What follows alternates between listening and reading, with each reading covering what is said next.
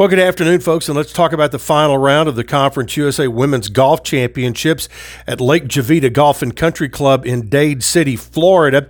Middle Tennessee started the day in third place behind North Texas and Western Kentucky, and at the end of the final round, Middle Tennessee had cut 4 strokes off the Western Kentucky second place advantage, and the Blue Raiders ended up in a flat-footed tie with Western Kentucky at 11 over par, 875 for the 3-day event. North Texas ends up being your conference championship. They pretty much beat the brakes off the rest of the league. They win by 12 strokes. They were -1. Middle and Western were both at +11. UTSA was at +13, just 2 shots back. But then it spreads out a pretty good bit. Old Dominion, followed by FAU, UTEP, Southern Miss, Florida International, Marshall, and UAB. As far as the individuals on the course, Sophie Burks was Middle Tennessee's top finisher, as she finished in a tie for 7th at +1 with a 3-day total of 217. So congratulations, the Lady Raiders made a big comeback today, and boy, if they could just have found one less shot somewhere along the way to put the Hilltoppers in their rearview mirror, but ended up in a second place tie at the Conference USA Championships, playing some of their best golf of the year.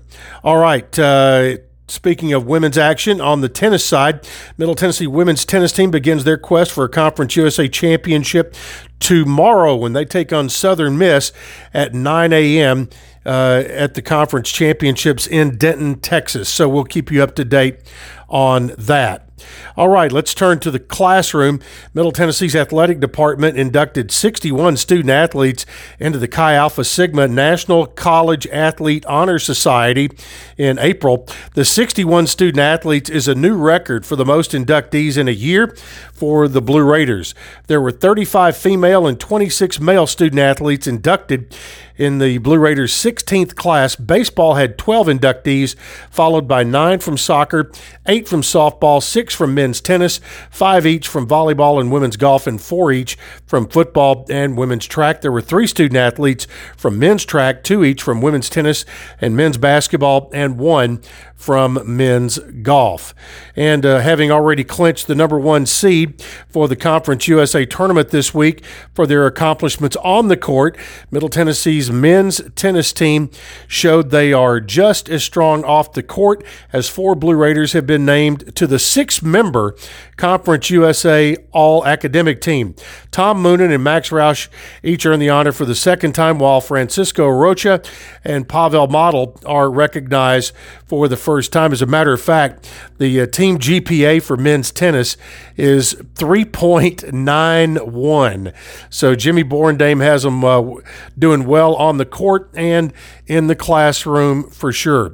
Softball news: another weekly award has been collected by Corinna Dodd, the Blue Raiders pitcher, as the Tennessee Sports Writers Association announced Tuesday that Dodd has been named its pitcher of the week. All right, couple of notes from around Conference USA. Number 1, UTEP has been put on 1-year probation for violations found within their football and softball programs. You can find more about that online, of course. And also down at FAU, former Pittsburgh Steeler and Georgia wide receiver Hines Ward is set to join FAU's coaching staff. It's interesting. It says Ward will work with wide receiver coach Joey Thomas. So not sure if it's an on-field position or an analyst position, but it says that Hines Ward will be joining the FAU staff. All right, that's it for this Wednesday. Everybody have a good hump day, and let's hope it gets a little warmer. How about that?